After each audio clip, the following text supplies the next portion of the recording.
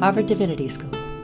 Transcendence and Transformation Initiative Annual Presentation, September 21st, 2023. Okay, well, good evening. Welcome, everyone. Thank you so much for joining us. I know you all well, so I don't really need to introduce myself. I assume you know each other, or you soon will. So given that we don't have a huge amount of time, I don't want to go around and do introductions, because if you haven't met each other, you soon will in subsequent meetings, or you can take a moment after this and introduce yourself to anyone you don't know. So as you probably all know, this is the third year of the Center's Transcendence and Transformation Initiative. Each year we've had the great privilege of offering fresh programming for the Center and for the Divinity School, and also hosting researchers from around the world, including the five from whom you'll soon hear much more. In the past 2 years, we've held this event online, which has had the benefit of drawing a large crowd from our newsletter constituency, which is now over 7,000. But this year, we've decided to hold it in person and to keep it rather small, as you can see. It includes, the invitation went out to just Center residents and to the Center research affiliates, that is to say, postdoctoral fellows, visiting scholars, and research associates. So thank you all for coming. We're doing this event in person in hopes of building community, broadcasting the work that our TNT researchers are doing, although broadcasting it to our most intimate and informed constituents, namely you. And of course, we're also hosting it this way in order to encourage constructive feedback and collaboration. So I will soon be ceding this podium to the first of our five TNT researchers, that is Russ, and each of our five will present for about 10 minutes. And I'll return to the podium to introduce each of them in turn. And after all five of them, which will be after Nick's presentation, I suggest we open it up for questions and comments. I fear that if we try to do questions and comments in between all five, we'll be running up against time, and I don't like playing time referee all that much, so I just want to do it once, okay? So at the end. And it may also be that those questions and comments lead to a natural conversation among us, rather than just single questions and answers. Okay, so without further ado, let me introduce Russell Powell, who is the first of our three postdoctoral fellows in the philosophy of religion. Russell's research focuses on the religious, ethical, and political resonances of contemporary environmental issues, particularly the religious dimension of American environmental thought. Prior to joining the CSWR, Russell taught at Boston College as a core fellow and visiting assistant professor of environmental theology and ethics. He earned his doctorate in the Multidisciplinary Religion and Society program at Princeton Theological Seminary in 2019. He's held teaching positions at College of the Holy Cross, Amherst College, and Princeton University. He's currently completing a book manuscript focused on John Muir, the famed 19th century conservationist and founder of the Sierra Club, and Muir's influence, for good and ill, on conceptions of the sacred in modern American environmentalist thought. Russell's research also examines the intersection of race, religion, and the environment. And with Rebecca Neal Gould, who is presented in this, not in this room, in our other room, Russell was an editor with Rebecca of a 2-volume special issue in the Journal for the Study of Religion, Nature, and Culture that reappraised various cornerstone American environmental thinkers in light of contemporary justice concerns over race, gender, and class. So, please join me in welcoming Russell. Thank you.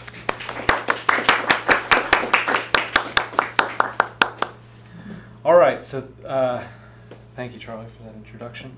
My name is Russ Powell. Good evening.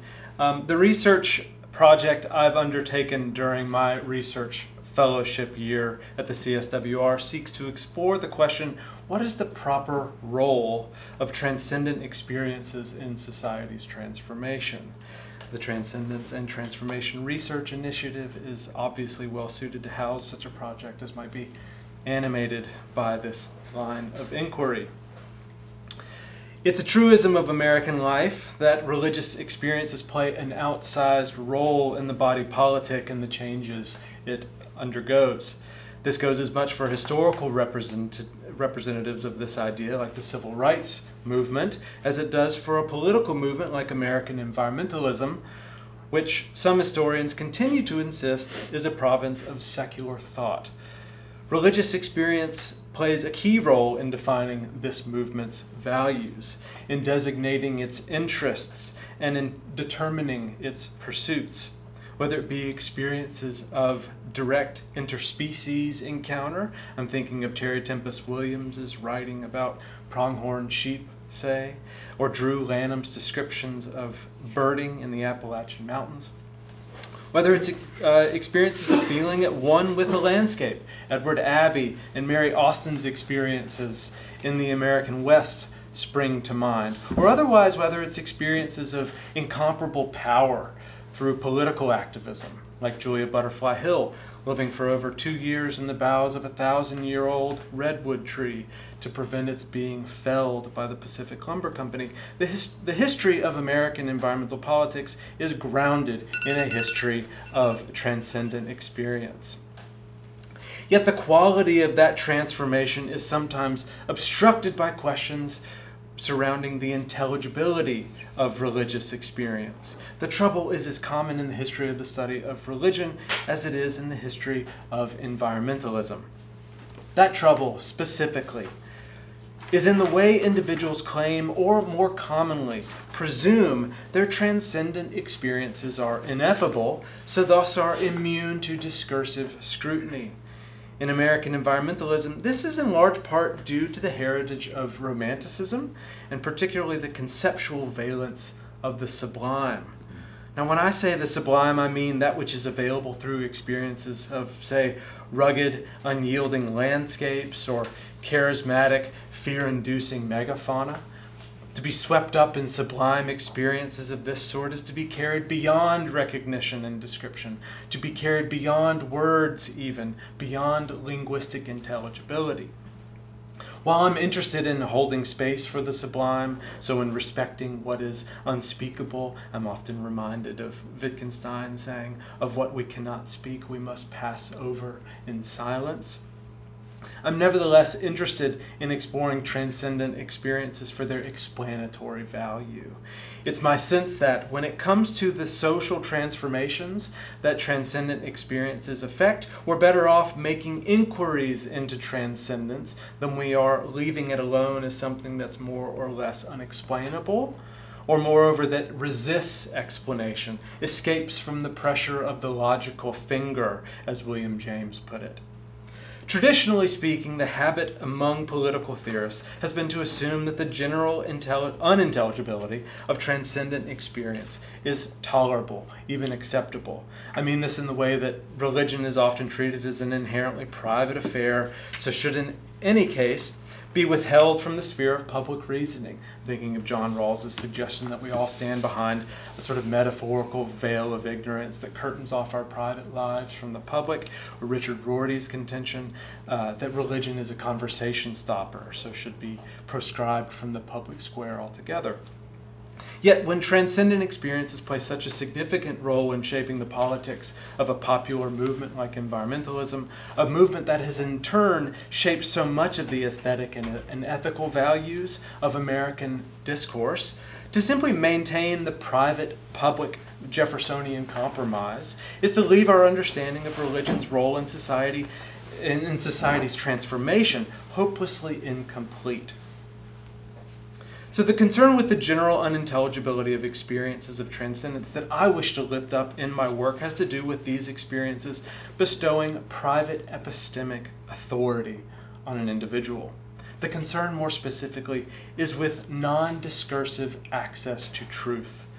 Someone who undergoes an experience of transcendence, maybe some experience of the sublime, might claim to possess unique insights into the way things really are, or say, the underlying reality of nature, or even the mind of God.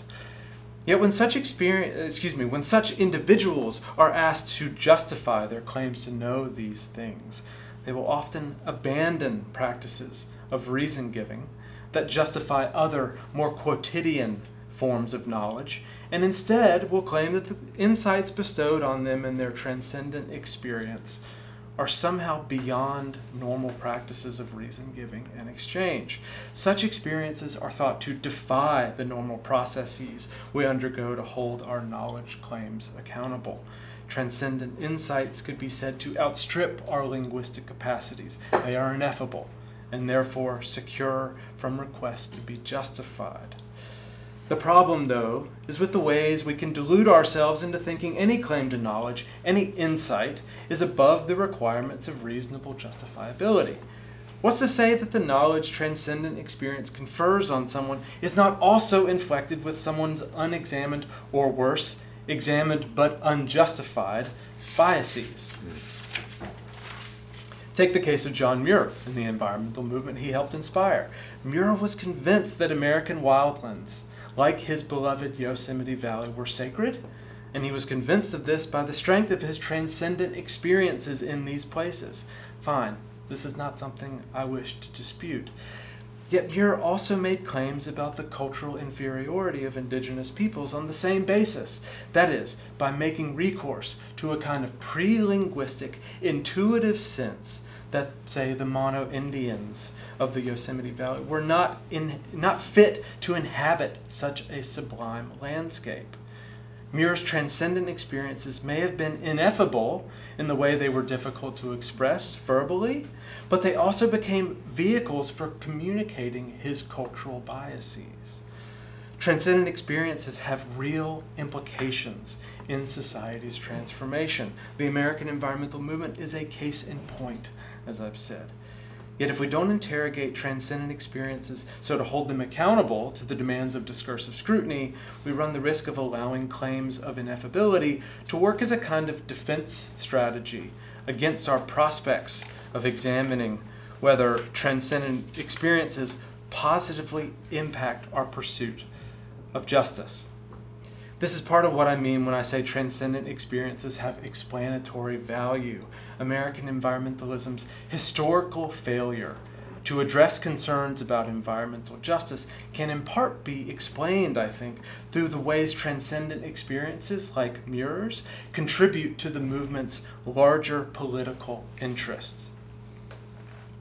So I'll wrap up by saying, over the course of this year, I will be developing a constructive account that will seek to demonstrate how the private contents revealed through transcendent experience cannot be separated from the public search for justification.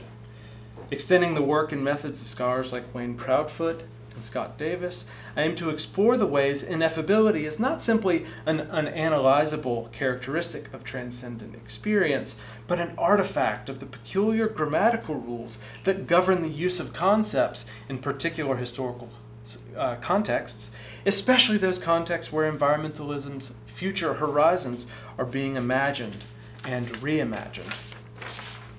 I want to show specifically that the insights gained from transcendent experience that play important parts in society's transformation can be understood as representing the habits of practical reasoning grounded in discursive practice. To do this, I'll rely on the work of philosophers like Richard Rorty, Robert Brandom, and Nancy Fraser.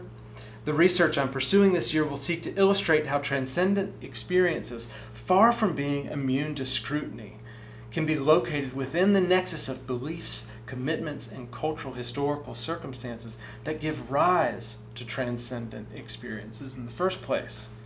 My goal is to put forward a practical method for testing the truth claims of transcendent experience, and thus a means through which we might reasonably hold the insights engendered by transcendent experiences accountable in the public sphere. Thanks.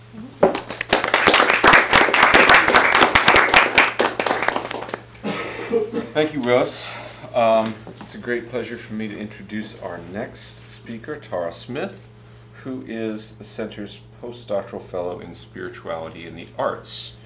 This is an appointment made in collaboration with 3 partner institutions: the Warburg Institute in London, the Center for Hermetic Philosophy and Related Currents at the University of Amsterdam, and the Giorgio Cini Foundation's Center for Comparative Studies of Civilizations and Spiritualities in Venice. And in fact, Tara will be spending time in, is it Amsterdam and Venice, right?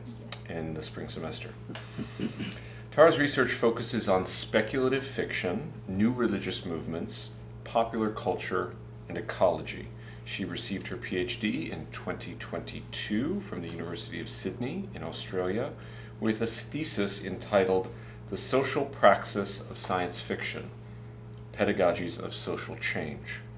Her thesis explored the power of speculative fiction to promote positive social change in society and incorporated social scientific methodologies and close readings of texts. She's currently working on publishing a manuscript based on that thesis, now entitled New Religious Movements as Expressed in Science Fiction. She's also the co-PI of a project that explores the effect of spirituality and religious belief on the mental health of astronauts. Education is an important element in Tara's research career. In 2022, she completed her graduate certificate in higher education, and she's taught extensively in a range of units, including media studies, new religious movements, utopic fiction, writing, and economics. So please join me in welcoming Tara.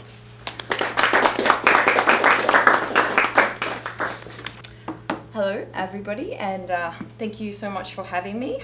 So my research project that I will be introducing is on Warhammer and religion.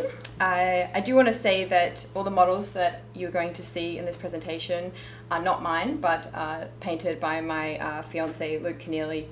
And a kind of funny aside, when Luke and I first started dating, he always wanted to talk about 40K lore, and I'd always sort of roll my eyes. And now that I'm incorporating into my academic life, it's he's very excited to see that it's back on the table as a discussion point. So sort of why Warhammer and religion? And that's a good question. I think that to sort of understand that, I want to first sort of contextualize this work with my other areas of research, and this has already sort of been introduced, but I'll say anyway. So my honors thesis was on Zen Buddhism and ecology in Frank Herbert's Dune series, and then my PhD sort of more generally, as said, looked at positive social change. And then as you can see, I'm also working with David Kim, as you can see down the bottom there on, I don't know where I put that, at the top, on space mental health and the role of religion. But in addition, I think understanding religion within gaming is vital to how we understand modern manifestations of religion. And as Lars de Wilt said in his more recent book, young people in the 21st century in the United States are probably more likely to encounter religion in gaming than they would in church or anywhere else. So if that's the case, then I believe it's a very worthy area of study. But we're going to focus right here, as this is where we are now.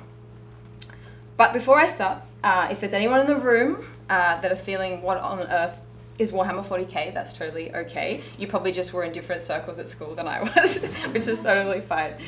I'm going to give a little bit of introduction. So Warhammer 40,000 or 40K is a miniature war game produced by Games Workshop. It first appeared in 1987 and has now entered its 10th edition as of March this year. According to hobby magazine ICV2, Warhammer 40K is the highest selling miniature war game in the world, and while it's difficult to estimate the number of players, the Warhammer website Goonhammer estimates they have about 2.4 million players globally, with less than 1% of those being competitive players. So while large proportions of these players interact with Warhammer by engaging with the miniatures directly, either by buying, painting, playing battles, or all of the above, many also engage with the lore from both Games Workshop Publishing Division Black Library and fan material, and by playing Warhammer video games and by communicating on subreddits and other forums. So Warhammer 40K is set 40,000 into the future of humanity, and like most science fiction settings, is replete with aliens, mutated humanoids, androids, faster-than-light space travel, technologically advanced weapons, and similar concepts. The Warhammer universe is comprised of complex and detailed mythologies, multiple religions, and numerous gods that inhabit the universe that people interact with and believe in. Four of the most prominent of these gods are the Chaos gods, which consist of Khorne, the Blood God, Nurgle, the Plague Lord, Slaanesh, the Dark Prince, and Tzeentch, the Changer of Ways. And these gods, according to the lore, are the dark reflections of mortal emotions. These gods exist within an alternate dimension known as the warp, from which they engage, interfere, corrupt, and meddle in mortal affairs. So this project is interested in how players engage with the religious elements present within their game environment. So player engagements are not siloed into a single interaction with the universe, but rather 40K supports multiple ways of experiencing the game and playing. For example, someone might buy a model which is devoted to the chaos of god Khorne, paint them, play them in a battle, read about the character's arc and lore in 40K literature, and then discuss them with people online, forum, or in-person tournaments. So religion is being played, engaged, and interacted with, and in addition, the player's own belief systems could be challenged by the clear satanic, Catholic, occultic, or atheistic overtones within the lore. So the field of religion gaming has to date largely focused on video gaming, despite the growing popularity and complexity of miniature and tabletop gaming.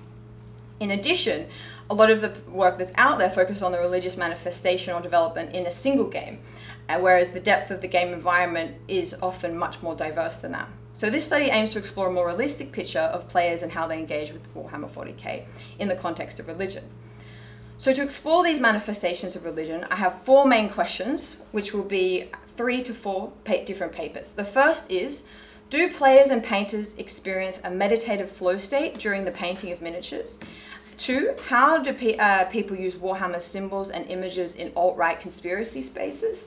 3, what are the religious themes within the games themselves and the lore, and how do players engage with them? And 4, how do we create a methodology that captures the complex engagement with religion across various mediums? But I'm going to talk mostly about the flow state paper, as that is the one I'm working on most at the moment. So I'm going to give a bit more of an introduction of that. So as I've already mentioned, while gameplay is a large part of engaging with Warhammer and religion, players often spend hours painting the models in deep concentration. And this experience itself shares, I believe, many similarities with academic work on meditative practices and flow states that represent additional dimensions of religious and spiritual player experience. Flow can be defined as a state of pleasure had when engaging in a task with great focus. Flow state can be found in religious practices. Mihaly Csikszentmihalyi, from his studies on flow, stated that this particular state of mind involves both immersion, but also importantly a sense of not feeling your own body. Experience is not unfamiliar to religious practitioners doing meditation, out-of-body experiences, and repeated rituals. So once this has been applied to video game theories, little work has been done on the flow state during activities like painting miniatures. And the painting of miniatures is very detailed and intricate. On average, the models are 1 inch tall and take about 2 to 3 hours to paint, although this can vary considerably. My partner's a very slow painter, so many, many, many hours.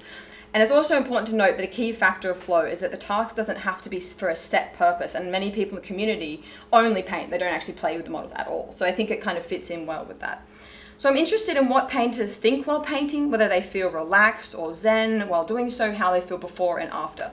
So the study is going to recruit 16 participants on Reddit forums like Warhammer, forums are Warhammer, Warhammer Facebook and Discord pages, asking for participants that paint at least 2 hours a week.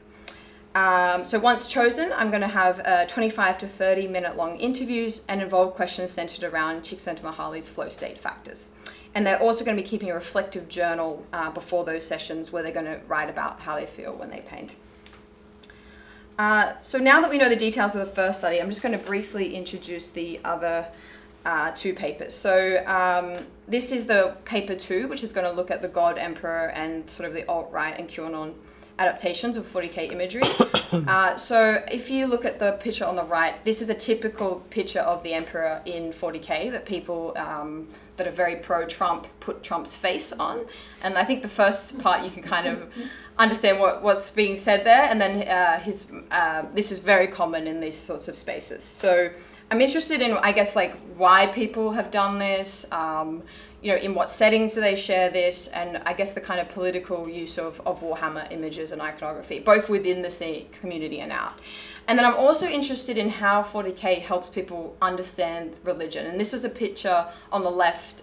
You have the Emperor, being like, who are you? And talking to Jesus, and Jesus is like, I am what you have failed to achieve. So in the 40K lore, the Emperor tries to unite people and it doesn't really work. And so this was found in our Christian dank memes. So it's sort of interested in how they kind of understand religion through Warhammer. And this is a post from Dan Christian Memes where people are discussing whether is the Emperor God and Horus is Jesus, or, like within the lore. And then I liked this kind of quote where they find 40k helpful to their faith. So I'm also interested in how this sort of informs it using sort of studies like papers like this. So that final paper is looking at religion and methodology. So I'm sort of interested in how, not only how the law and symbols are used, but also how do we as academics try and write about these very large and complex worldviews and game environments that do justice to the context without being descriptive. So because there's so many different ways that a player is typically engaging with religion, how do we kind of understand that? And this was inspired by this paper here by Alex McCauley, who wrote a paper on the Emperor in 40k and how it's similar to Augustus and the Aeneid. And I found this paper really interesting because it seemed to want to silo the gameplay from the lore, from the gameplay, which to me is akin to sort of trying to remove Lord of the Ring fanfic from actual Lord of the Rings or from the Dune film unrelated to the Dune book. You just can't really take them apart. And so this is where Kirsten Rede-Antweiler's academic in Germany idea of the game environment is so important because I think it contextualizes play. So a person, as I said, engages in many different ways. And so I'm sort of thinking of writing a methodology paper that utilizes this as a sort of spring point to try and work out how we understand and use a methodology that does justice to that. So that's me with 20 seconds on the timer, and that's my final thing. Thank you.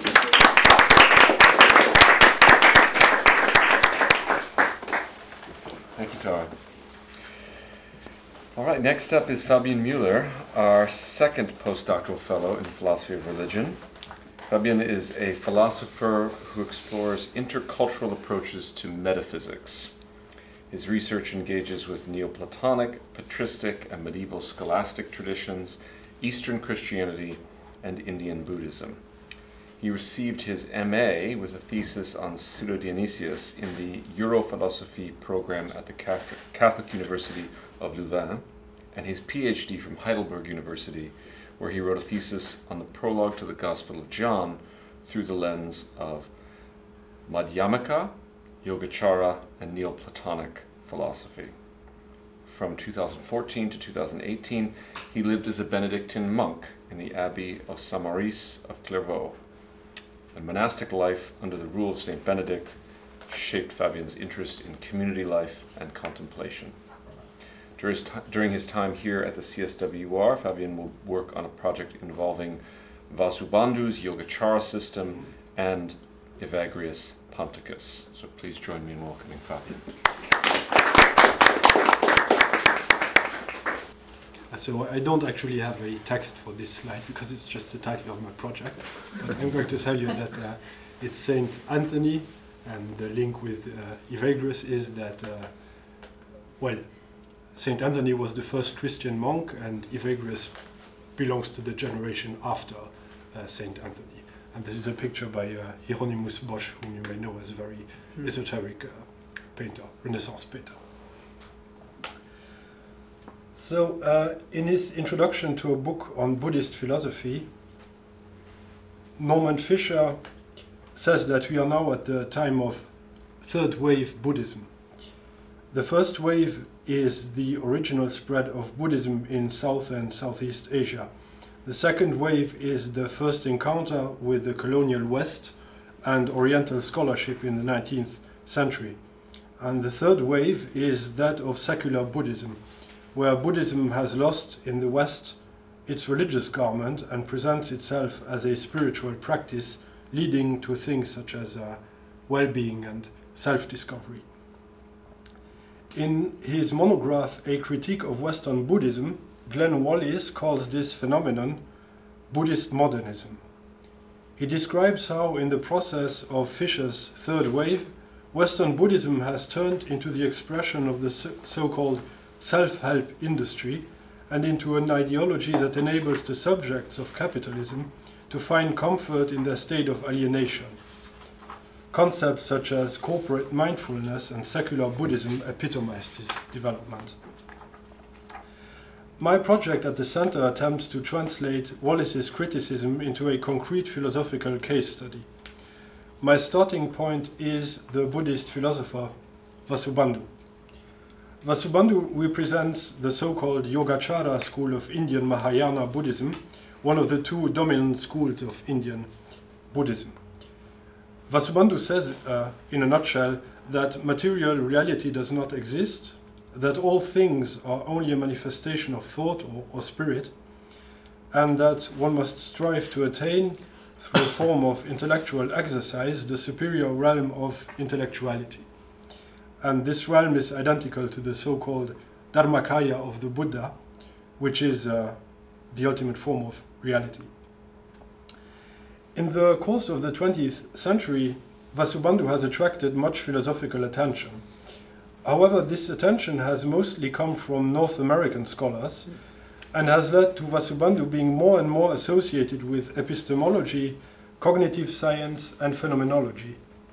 Among philosophers, Vasubandhu is read today as a 21st century philosopher of experience, who teaches us to be careful about the assumptions that we make on the relation between our knowledge and the world. And in that respect, he appears on par with people like Kant, Husserl, or Merleau-Ponty. My project raises the question, how does this approach fit together with the critical function of religious scholarship? Or to put it differently, is it responsible to approach a 5th century Buddhist teacher who practiced a form of ascetical monasticism, established a system of radical disengagement from the world, distrusted ordinary perception, and saw the goal of existence in the unification with the Buddha's Dharmakaya, as a secular philosopher who can be harmonized with materialist assumptions?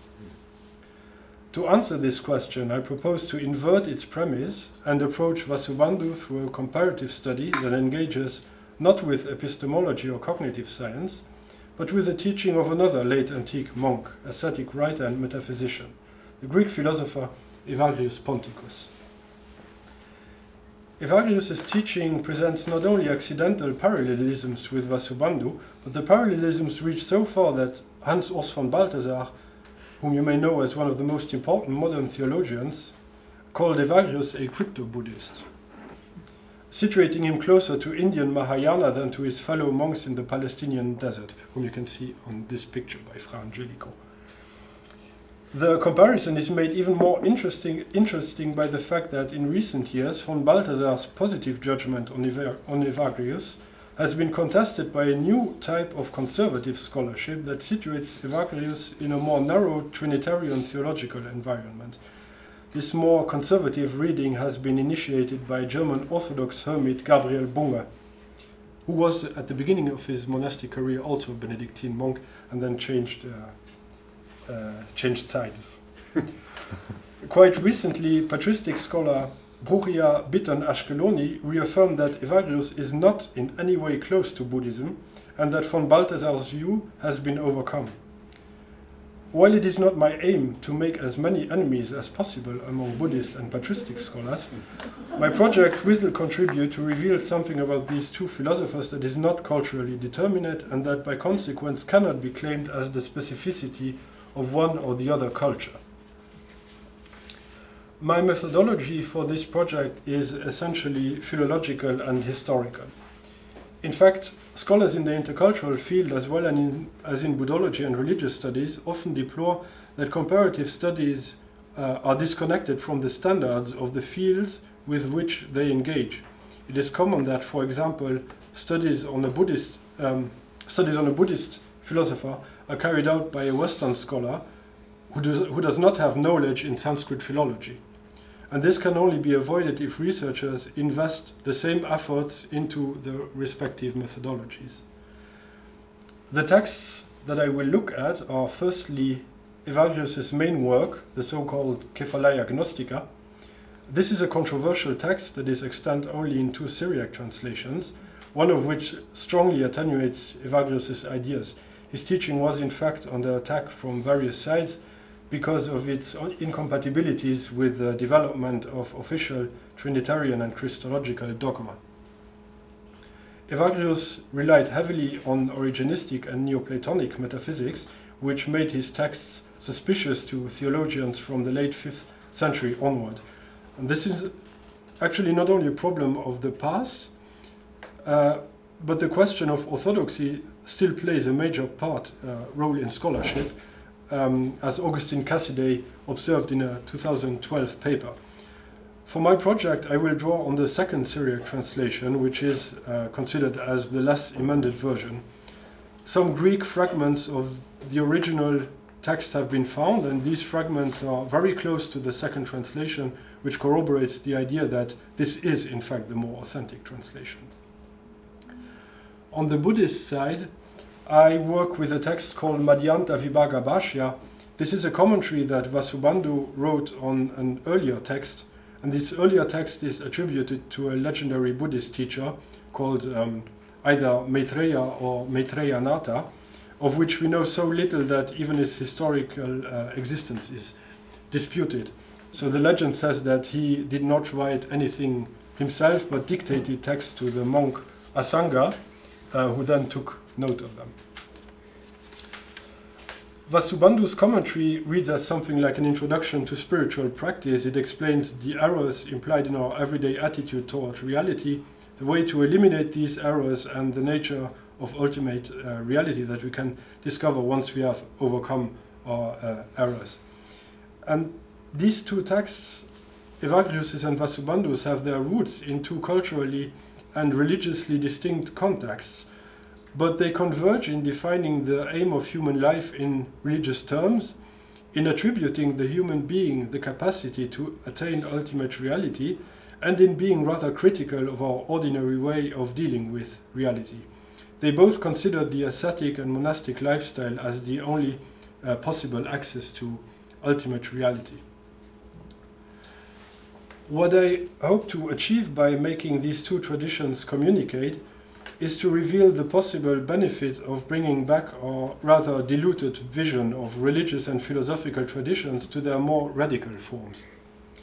To use the terms that define this center's program, what I argue for is that if we want to transform ourselves so as to reach transcendence, we should be ready to accept that some traditions require us to put our ordinary mode of existence at stake and engage with ideas that may contradict our quest for subjective well-being and spiritual self-help. This might force us to abandon spirituality that makes us, quote, fully participate in capitalist dynamics while retaining the appearance of mental sanity, unquote, as Slavoj Žižek writes about Western Buddhism.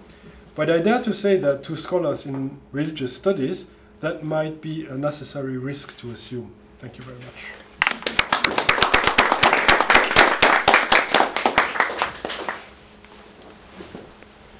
Thank you, Fabian. All right, it is my pleasure to introduce Adam Bremer McCullum next. He is our research associate in Eastern Christian texts and translation, so it's appropriate that he follows on Fabian's presentation on Evagrius. Adam completed his PhD in 2009 at Hebrew Union College Jewish Institute of Religion in Cincinnati, Ohio, where he studied Semitic languages and Greek and Latin. His academic research experience includes 5 years as a cataloger of Syriac and Arabic manuscripts at the Hill Museum and Manuscript Library, which is part of St. John's University in Minnesota, and time on a research project at the University of Vienna on Syriac, Greek, Arabic, Armenian, and Georgian logical and philosophical texts in the 9th century. That's Georgia, the country. The state does not yet have its own script. For 4 years, Adam taught languages and texts of late antiquity at the University of Notre Dame. Most recently, he taught various Aramaic languages, Ge'ez and Greek, for students at Stanford University, and has translated various Syriac texts. His research focuses on grammar, lexicography, and editing and translating texts in regional and trans-regional languages of antiquity from the Caucasus and the Eastern Mediterranean to the Horn of Africa, the Middle East, and Central Asia. He has over 2 decades of experience studying, teaching, translating, and editing texts in Syriac and other Aramaic languages, Arabic, Hebrew, Ge'ez, Coptic, Old Georgian, Old Armenian, and Old Turkic, or Uyghur or Uyghur, depending on your pronunciation scheme for that language. I've been schooled on my pronunciation of that in the past. Okay. Adam and I are actually doing something together. We're launching a text and translation series as part of this TNT initiative, featuring texts from the ancient and medieval Mediterranean, Near East, and Central Asia, focusing on mythology, metaphysics, and mysticism, extraordinary experiences, and the spiritual exercises that lead to them. But I'll let Adam tell you more about that. Adam.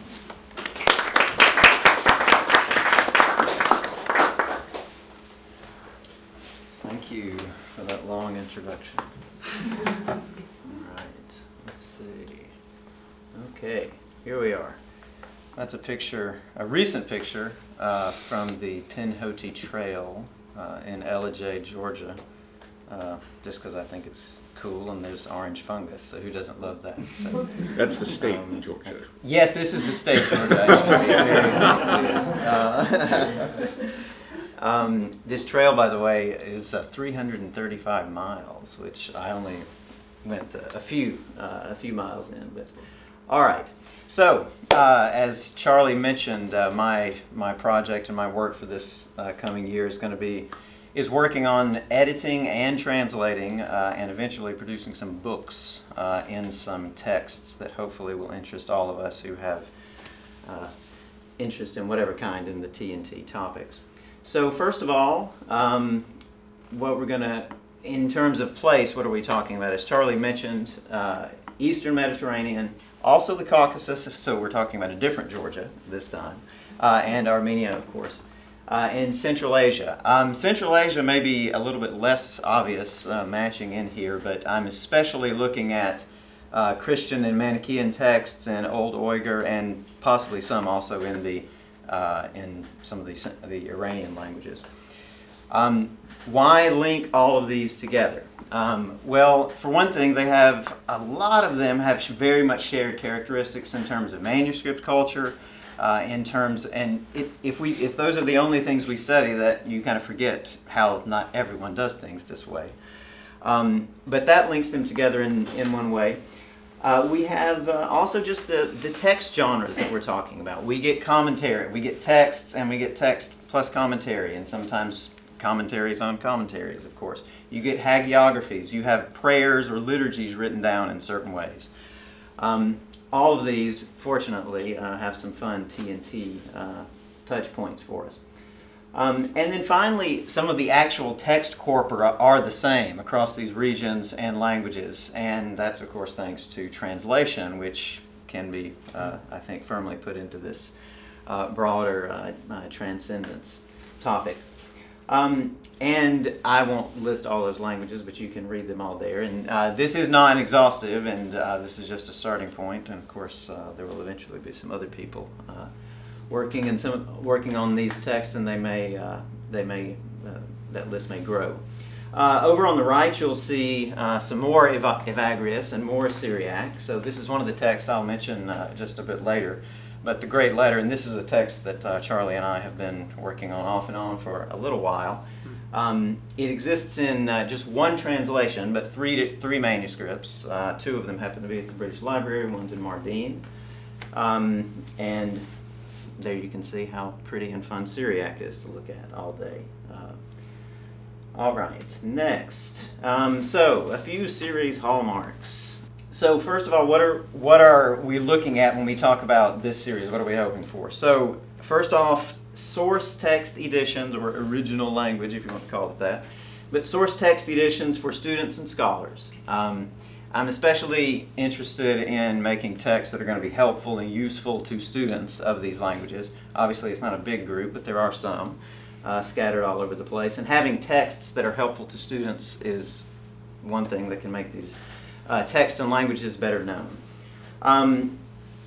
It's going to be text plus translation parallel. Some of you will know the Loeb Classical Library or the Clay Sanskrit Library. where you have, and there's older ones, of course, as well, in other language traditions, where you have a text on the left and translation into some language on the right. Very handy. We've all used them as students and probably criticized the translation on the right, and I'm sure that will happen in this case too. But at least what goes on there is you have the translation, and the translator at least is pretty bold in giving it to you with the text there. So hopefully that'll be a fun kind of comparison for various kinds of readers. Text annotations.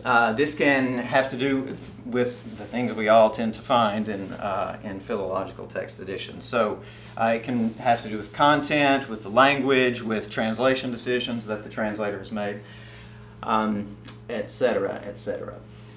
There will definitely be at least some introductory essays, of course, but there's not really a limit on them. I mean, certain authors, of course, require more introducing than others, but all from the viewpoint of the T&T topics that we're all here for. Another thing that I think is hopefully a little bit unique and useful in this series are the source whatever the source text happens to be in. There's going to be a glossary for all of those texts. And again, it's not adding a whole lot of pages, but it can really, really be useful to students. Just to, you don't have to, slog through 1,600 pages of LSJ just to find the one Greek word you're hunting for. And then we're hoping to have some really beautiful typography, both in terms of the scripts, all of the various scripts we're talking about, and of course the Latin scripts. Latin script stuff for English, etc. Now, finally, the real product of all of this will be open access editions that anyone can just look at, and these will be PDFs of some kind, which will match physical editions, which people can buy, not for free, of course, but same text, same layout, and everything for both of them.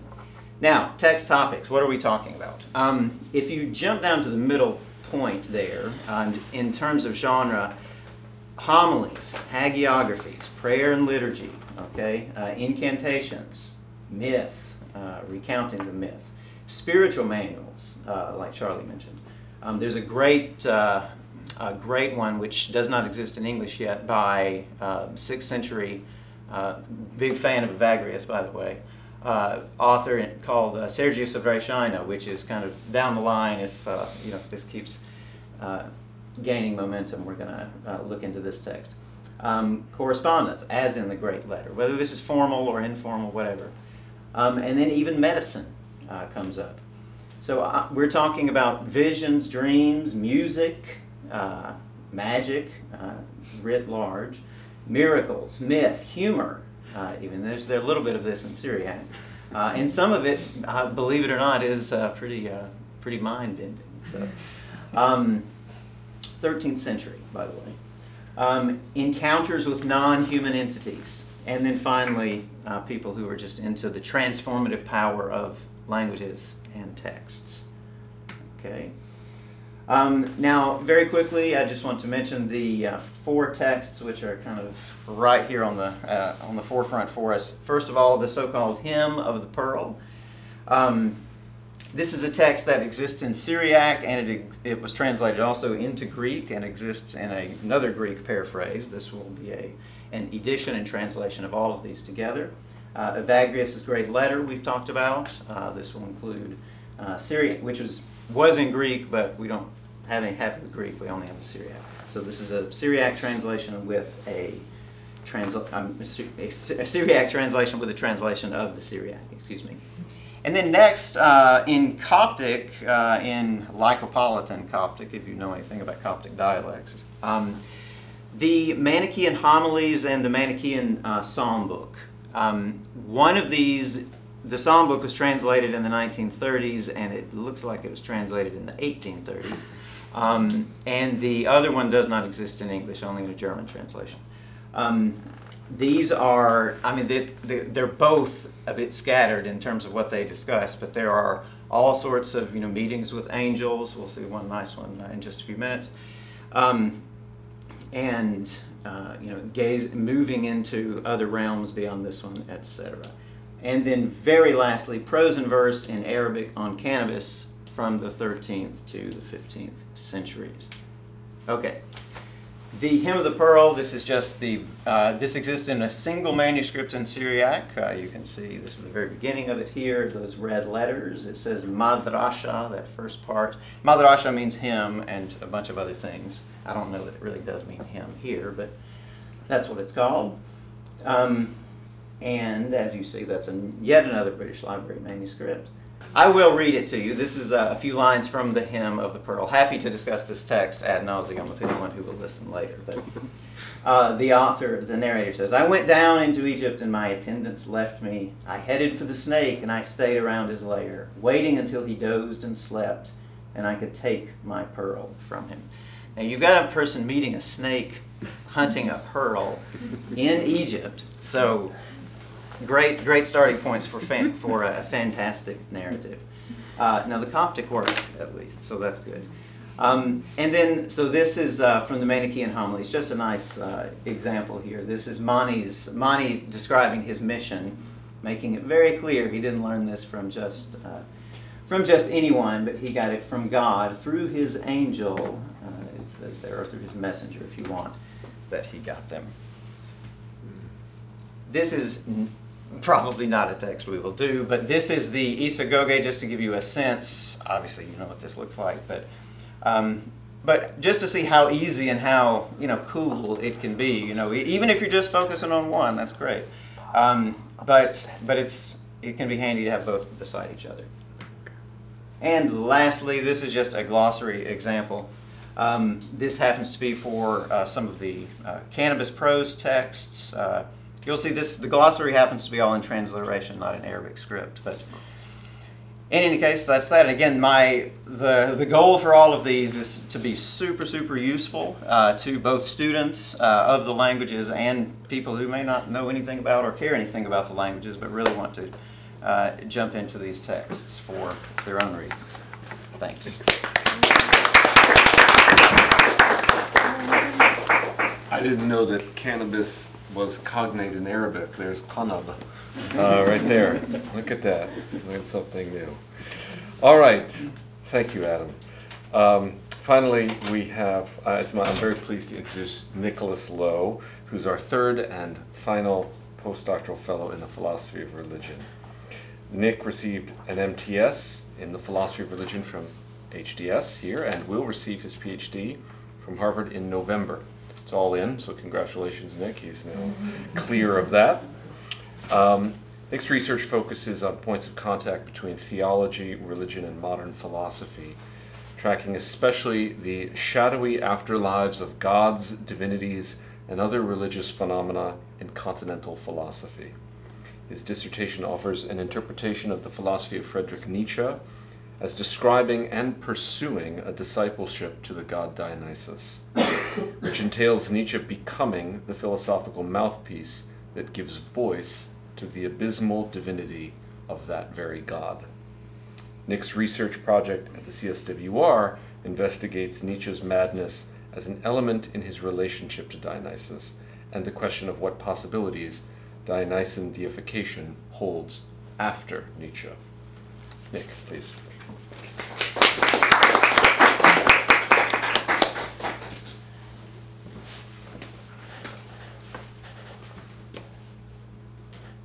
Okay, thank you, Charlie, and thanks to everyone else for sticking around. I have, again, the distinction of going last. Hopefully I can make something of that privilege.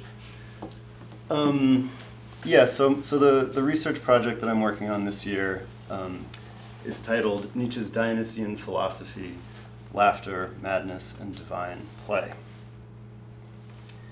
There are two dimensions to this project as I envision it now. The first is building on research that I've been doing for a couple of years already, and will continue to do well into the future, I hope, and that is the project of recovering Nietzsche's Dionysianism.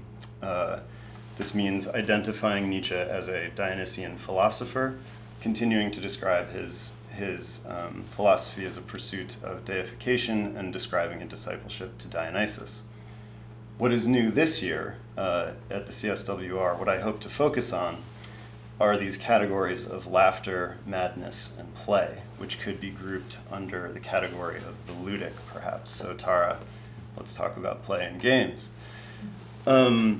There's sort of two surfaces even to these concepts, laughter, madness, and play. They're privileged concepts for Nietzsche. He talks about them a great deal in his writing. They're important elements of his Dionysianism. But he also practices them. His style of philosophizing is defined by playfulness. He makes his readers laugh if they're reading him properly, according to me. And of course, he famously went mad. So both of those surfaces will be part of this project. The second dimension is asking after the present and future of Dionysian philosophy after Nietzsche. So Nietzsche's philosophy is a call for us to sort of follow this Dionysian itinerary. So my question is, have people done that? If so, where are they, who are they, and can I be one of them? So I'm going to start by talking about that first dimension and a little background. So, like so many modern philosophers, Nietzsche Nietzsche understands himself as responding to a crisis. He names that crisis as nihilism and the death of God. For Nietzsche, this is an ontological crisis. It is a sort of fundamental collapse of many of the suppositions that ground Western viewpoints and Western culture. These include concepts like truth and knowledge, but also experiences of sensation, perception, and embodiment. So the death of God is a crisis that affects even our sort of most fundamental experiences of ourselves and of being. Contrary to popular misconceptions, this does not lead Nietzsche to an espousal of either atheism or secularism. For Nietzsche, both of those concepts are wrapped up in the ontological crisis of the death of God. They don't have adequate force to respond to this crisis. He's calling us to something, a higher project that does have that kind of force to respond to this crisis. In The Birth of Tragedy, he describes this as eine neue Daseinsform, a new form of existence. Throughout his corpus, this existence is increasingly described as a divine existence, and especially in the late works, he names both this form of existence and the practices meant to engender it with the name Dionysus.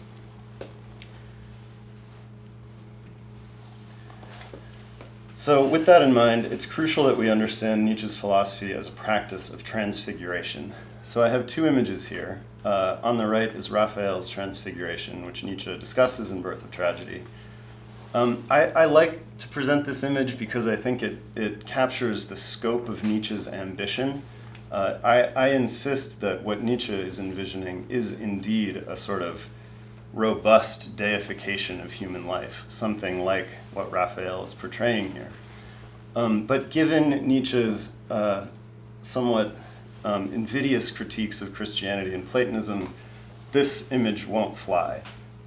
Nietzschean transfiguration will unfold in the lower half of Raphael's portrait, in the ludic, or through a transposition of the upper and lower. So on the left, this is John Collier's Maenads from 1886, which happens to be the year that Nietzsche announced himself as a disciple to Dionysus. I think this image sort of nicely captures that transposition. Transfiguration for Nietzsche will unfold in the realm of the sensuous, the embodied, and the animal, the instinctual parts of humanity. And this picture, I think, both images have this sort of transfiguration that's going on. But in the one on the left, the ludic elements are thoroughly incorporated into that experience. So this is sort of ecstatic, it evokes laughter and madness and these other ludic categories. So Russ, maybe this is a place that we can talk about these ineffable ecstatic experiences. So for Nietzsche, like for the Greeks, Dionysus is the god of both laughter and madness. I am convinced, and some others are also, that Nietzsche wants to model his philosophy on the City Dionysia festival, that he is recapitulating a festival to the god Dionysus with his texts. As such, he writes tragedy, satyr play, and comedy. These are all parts of the total festival. The full festival is supposed to be an occasion for the god to appear, or for the god's presence to somehow come to the city. I think Nietzsche's philosophy is trying to reproduce that effect. As I say, this year, though, I'm focused on the ludic elements. The satyr play and the comedy especially are what I want to understand. I want to understand how those genres, how those moods work within the broader festival of Nietzsche's philosophy. Nietzsche is very clear that laughter is for him an important site of the divine and the superhuman. But also, there's this sort of darker side. Intoxication, ecstasy, madness is also an important part of this Dionysian festival. And Nietzsche's own madness is perhaps a certain kind of warning about that darker side. So that's that for the sort of Nietzsche recovery process, as I described it, the first dimension of what I'm working on this year. This is the second dimension, as I mentioned, the present and future of Dionysian philosophy.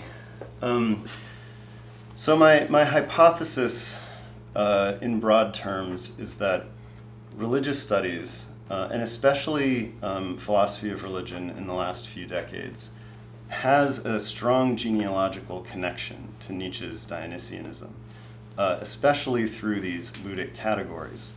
The concept of play is something of a sort of fixation and fascination in the 20th century in theory, which has permeated and filtered down to philosophers of religion. Philosophers of religion both claim to study play, many of them, and they also claim to be doing it. So there's another interesting sort of double valence there.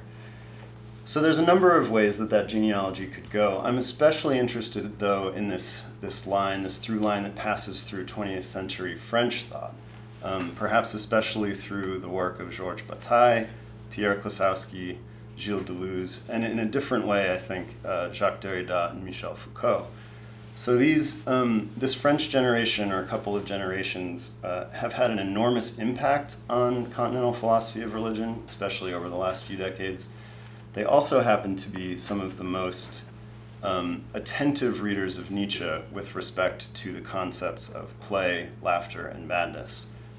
So there's a sort of reception history here of Nietzsche's Dionysian philosophy, this philosophy of transfiguration. The second part of my hypothesis, though, is that this reception has involved a domestication of those concepts, that Nietzsche, again, is posing this Dionysian philosophy as a response to an ontological crisis. He wants us to envision new modes of existence, new ways of being. And it's just hard for me to see most philosophers of religion exemplifying that, short of living up to Nietzsche's sort of prose or the level of his philosophy. There seems to be a sort of a domestication that's happened. So if the first dimension of the research is a Nietzsche recovery project, the second is perhaps a sort of Dionysus recovery project. And the question there is that, if Nietzsche is calling us to a transfiguration of human life, what does it mean to study it as scholars? I'm interested in this sort of disjunction. So I think I have time to share one quotation, which I think sort of maps this well. There's a famous Nietzsche scholar named Larry Hatab who's I think aware of the irony of this situation. And he writes, "Our own peculiar tragic dilemma lies in the fact that when we translate Nietzsche into our professional philosophical agenda, we do what must be done, but in so doing, we bring to ruin something special and vital, something equally necessary, equally true. It seems we must murder to dissect. Among philosophical commentators, our unique problem is that none of our writing is even remotely like the subject of our writing. But I wish that just once we could turn an APA convention over to Monty Python. Punchline, he says, how would we know the difference?" So I think Hatab is pointing to the thing that I'm most curious about, the sense that in taking up subjects like Nietzsche, who are calling us to these radical transfigurations, but also to a certain kind of laughter or play, why it is that we have such institutional difficulty sort of pulling that off or getting the laugh or whatever that is. So thank you. That's all I've got.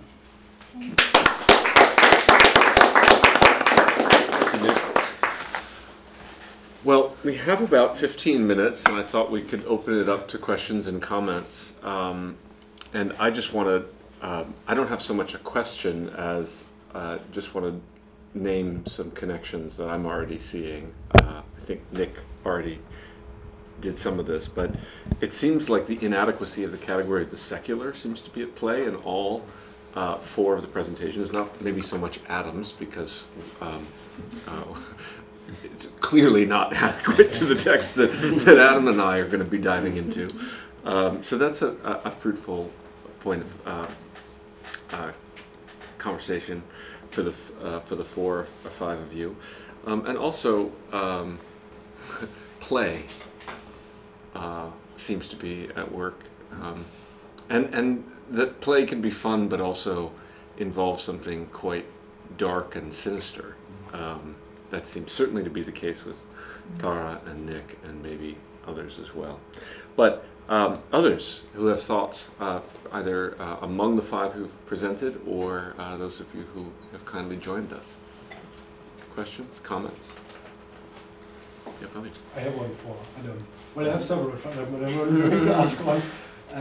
What would be the scope or the use of this project? So, for example, if I have a Syriac text that I need to quote for a paper, what will probably happen is that I don't find it on the internet. For example, Evagnos' great letter. Or if I find it, I'm not going to be able to quote it from the internet because it doesn't have the references that are necessary. So I can go to Joel Karl Vesmaki's page and copy the Syriac text, but then I don't have like the references necessary. Right. For publication. Is that like something that lies in the scope of your project so that scholars can draw on what you are doing? Definitely. Okay. Yeah, definitely. So paragraphs, however we define that, but shorter rather than longer are all would definitely be numbered. And so far, none of these texts are really, really long, but obviously if they're very long, they can be subdivided. And of course, sometimes authors like Bar Hebraeus, for example, is very happy to do that, to a great deal. Yeah. But yeah, so presumably someone can say, Evagrius letter, great letter, section 22, and it's clearly marked in the Syriac what that means, clearly marked in the English translation, as well. Very nice. I should say philology is another point of connection between Fabian and Adam, and if we take Nietzsche seriously, that's the identity he most consistently claimed was to be a philologist. Probably had something a little bit different in mind. Other comments? Good question for Tara. What's the age range of these people who play these games, and how does the game actually play out? I mean, if you're working with miniatures, then you're working on something and I'm working. How do we have that play? Is it interactive in that respect? Or? Yeah, so they would battle. So they would go to a store and they put my army against your army and they'd fight. And there's a very complex point system and damage and things like that. But you could also go into painting tournaments, and I guess that's a sort of form of play in that, you're critiquing and showing off your models and in a way. And then you can play video games. So there's several Warhammer video games of play, and online as well, so you can interact. What's their age I think that the average age is young, like under 15.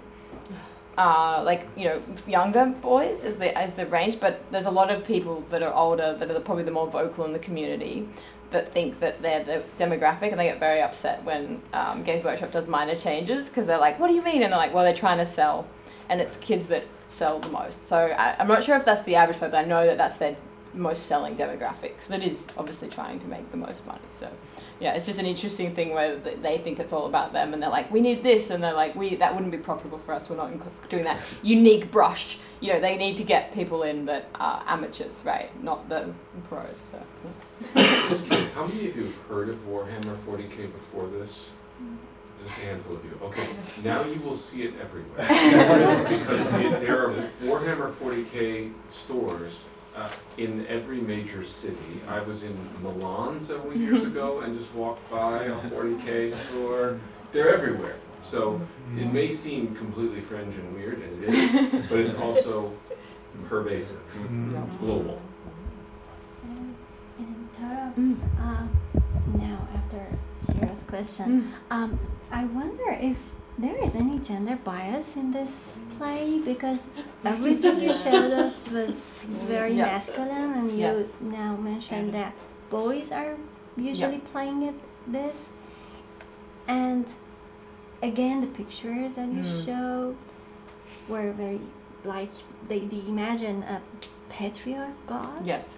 So have you thought about the implications of this? Definitely, it's a really good question. And there's one paper written about, I think maybe one paper that talks about the lack of the kind of like large breasts on some of the female figurines. And I think that there's definitely criticism that it's not a very inclusive space for women. And I think that's shown by the fact there's not as many women at all that play. But it is changing. So they have one of the main media, the media people on Instagram, for instance, are women, and so they're sharing. And I think that there's a Sisters of Battle, which are these like battle nuns, which I think are really cool. But they still have like anatomically look female. But if people know about armor, that generally that should just be like pretty flat, so that the arrow didn't hit you straight in the chest if you're a woman. So the fact they have breasts isn't very good in war. You wouldn't want it to be like in that sense. Anyway, I don't know. But the point being is that I think that there's a huge urge for them to shift towards being more inclusive spaces, and I am noticing that happening, but it's slow, and it is still very predominantly boys and men. And I think that the fact that they are playing war games with masculine looking toys adds a bit of safety for them to go, and they can still play with what essentially are toys, models, dolls in some senses, you know what I mean? So I think it's good in the way that I think it allows space for men, but I think it needs to go a long way to allow more spaces for women. And that would be something maybe down the track I'd look into, but I'm not at the moment. And is there the main key problem in the game is war, or essentially it's all about war and different variations of factions that are warring, and you paddle and you war. So it's very like that's a large part, but there's a lot of folklore and religious mythologies and languages. Like there's people that translate languages that have basically been drip fed in small articles. They'll just put a tiny bit of characters and they write that down. And my partner's one of these people, so he spends a long time trying to translate the language. And so there's a lot of other elements than just the war aspect, but it is still a major component. I mean, it's in the name. Yeah. I have a question. This is mainly for Nick, but also Tara, if you want to jump in on this. Charlie, you mentioned the inadequacy of the term secular, but as I was listening to others speak, I thought about the inadequacy of our conception of the human in a lot of our projects. And I'm thinking specifically of this notion of madness. And madness, as I'd sort of generally think of it as like the losing of one's mind. But, the mind being the sort of distinctive thing that separates us from, non-humans. I'm thinking about, in environmentalism, the experience of transcendence is not only transcending your subjectivity to connect with something larger than yourself, but also sort of transcending of your human consciousness to become one with, unified with the non-human world. So I'm wondering, in this concept of madness, of losing the mind, does that mean for someone like Nietzsche and I imagine this is something you might be exploring, so may not have a clear answer on this yet, but does that mean inhabiting a new form of humanity, or somehow losing it to gain something else, or maybe creating something new entirely? This is a question I'm asking myself. Yeah, I mean, I think it's a great question. I would also, I'm going to try to give an answer and then maybe, like, you know, take the ball and pass it to Fabian, because it helps me formulate a question to him also. But I think, I mean, with respect to Nietzsche, I think there's a sort of lack of clarity about what exactly the transformation is into. He's much more comfortable in sort of negative space, but I think that that you're right. There's a sense that what's being overcome is not only subjectivity, but sort of rational consciousness, discursive thought altogether. And for Nietzsche, that's very closely related to the broader reality of nature, which has some very Heraclitean terms. You know, it's becoming, it's chaos. There's for Nietzsche, to be connected to Dionysus means to be unified with a sort of space in which there's no identity or repetition at all. There's a sort of complete lack of determination. So that's one negative mode. But then again, he also, you know, there's this language of Übermensch, or the philosophers of the future. There's clearly some place that this is going that isn't just a reversion to inanimate existence. So I'm really interested in that sort of what is naturalizing humanity, which is Nietzsche's language. What could that mean other than in a shul of consciousness? Is there consciousness for the Übermensch is a way to phrase your question in Nietzschean terms. Is the Übermensch thinking the way that we do? Or is, you know, Dionysian philosopher thinking in that way? Or, you know, maybe play is a way of responding. But is it all right if I pass a question to Fabian? This maybe the connection between that question and this question will be clear enough. But I heard you say sort of what I took to be two related things, or state two related problems that you're identifying and trying to speak to in your work. And one was a sort of the problem or the challenge with translating the philosophy of Vasubandhu, for example, into sort of modern philosophical terms. You use the names like Kant and Merleau-Ponty, and that there's a sort of a problem with that process, that sort of comparison. But the sort of the more acute problems seem to be taking these sort of the demands of these traditional philosophies or practices, the rigorous demands, and reducing them to a sort of late capitalist notion of therapy. So those two things seem. I'm just curious if you see those things as related, as this sort of like, what's the relationship between sort of modern idealist philosophy or phenomenology and the sort of materialistic sort of therapy complex. Does that make sense as a question? Yes, I see, but I think it's a question that allows various different answers. And one possible answer would be to say that philosophy in the West has grown out of its therapeutical, or whatever shade you want to call it. So it is not really concerned with what the philosopher who does philosophy actually does outside of philosophy. So it's not concerned with the philosopher as a human being and how the human being can and should improve him or herself. And this project has as a lateral aim, as a co-aim, to also bring back philosophy to this sense of implying the person in the philosophy that she's doing. And in that sense, yes, I see a relation, but I'm not going to build the project around that relation, because it's more aimed toward the criticism of the current state of religious studies. So the criticism is more on that line, but I think that it implies many other effects, among which the one that you just described is definitely one. Tara and then Santos.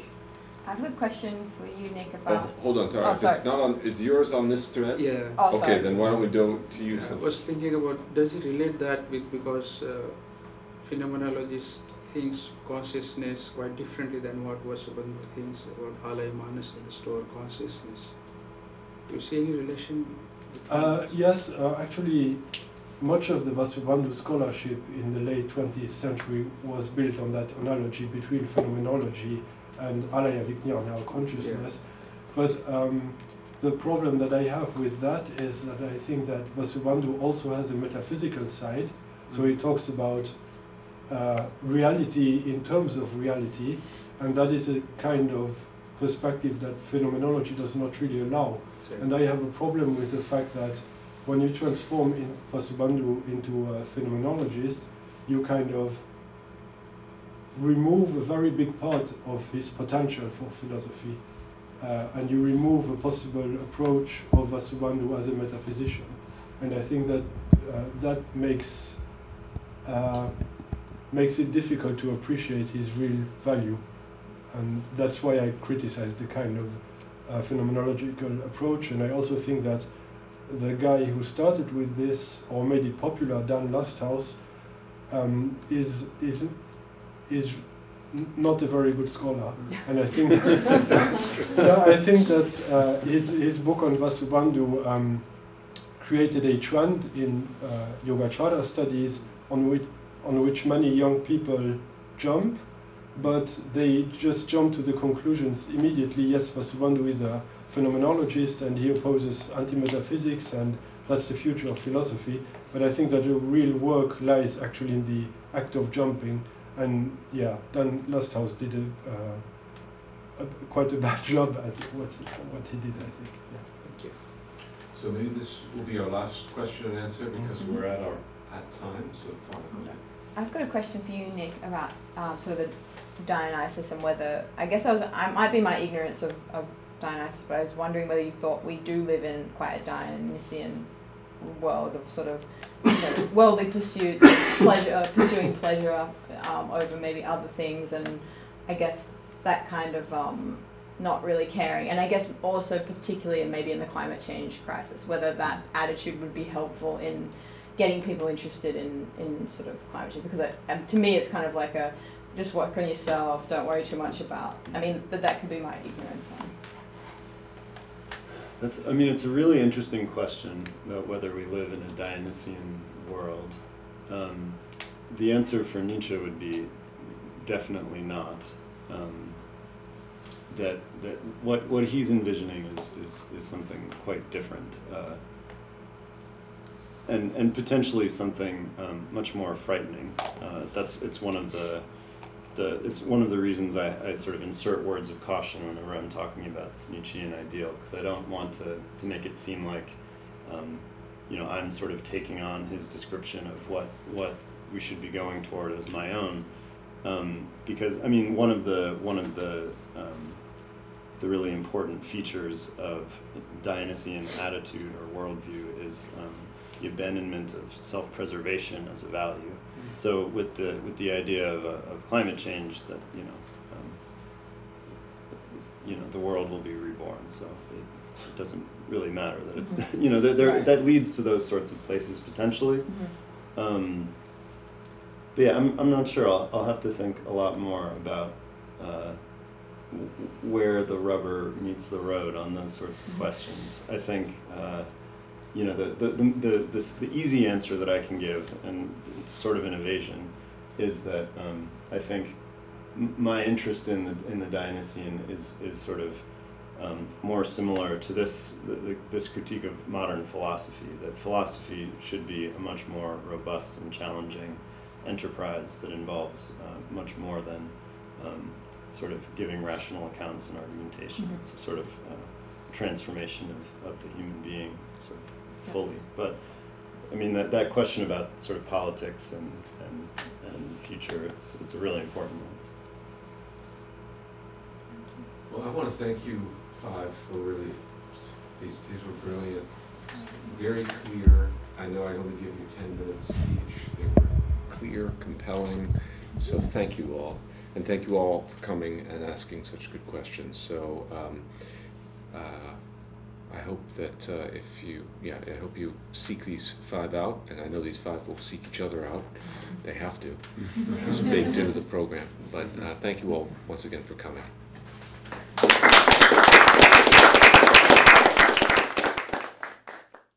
Sponsor, Center for the Study of World Religions. Copyright 2023, the President and Fellows of Harvard College.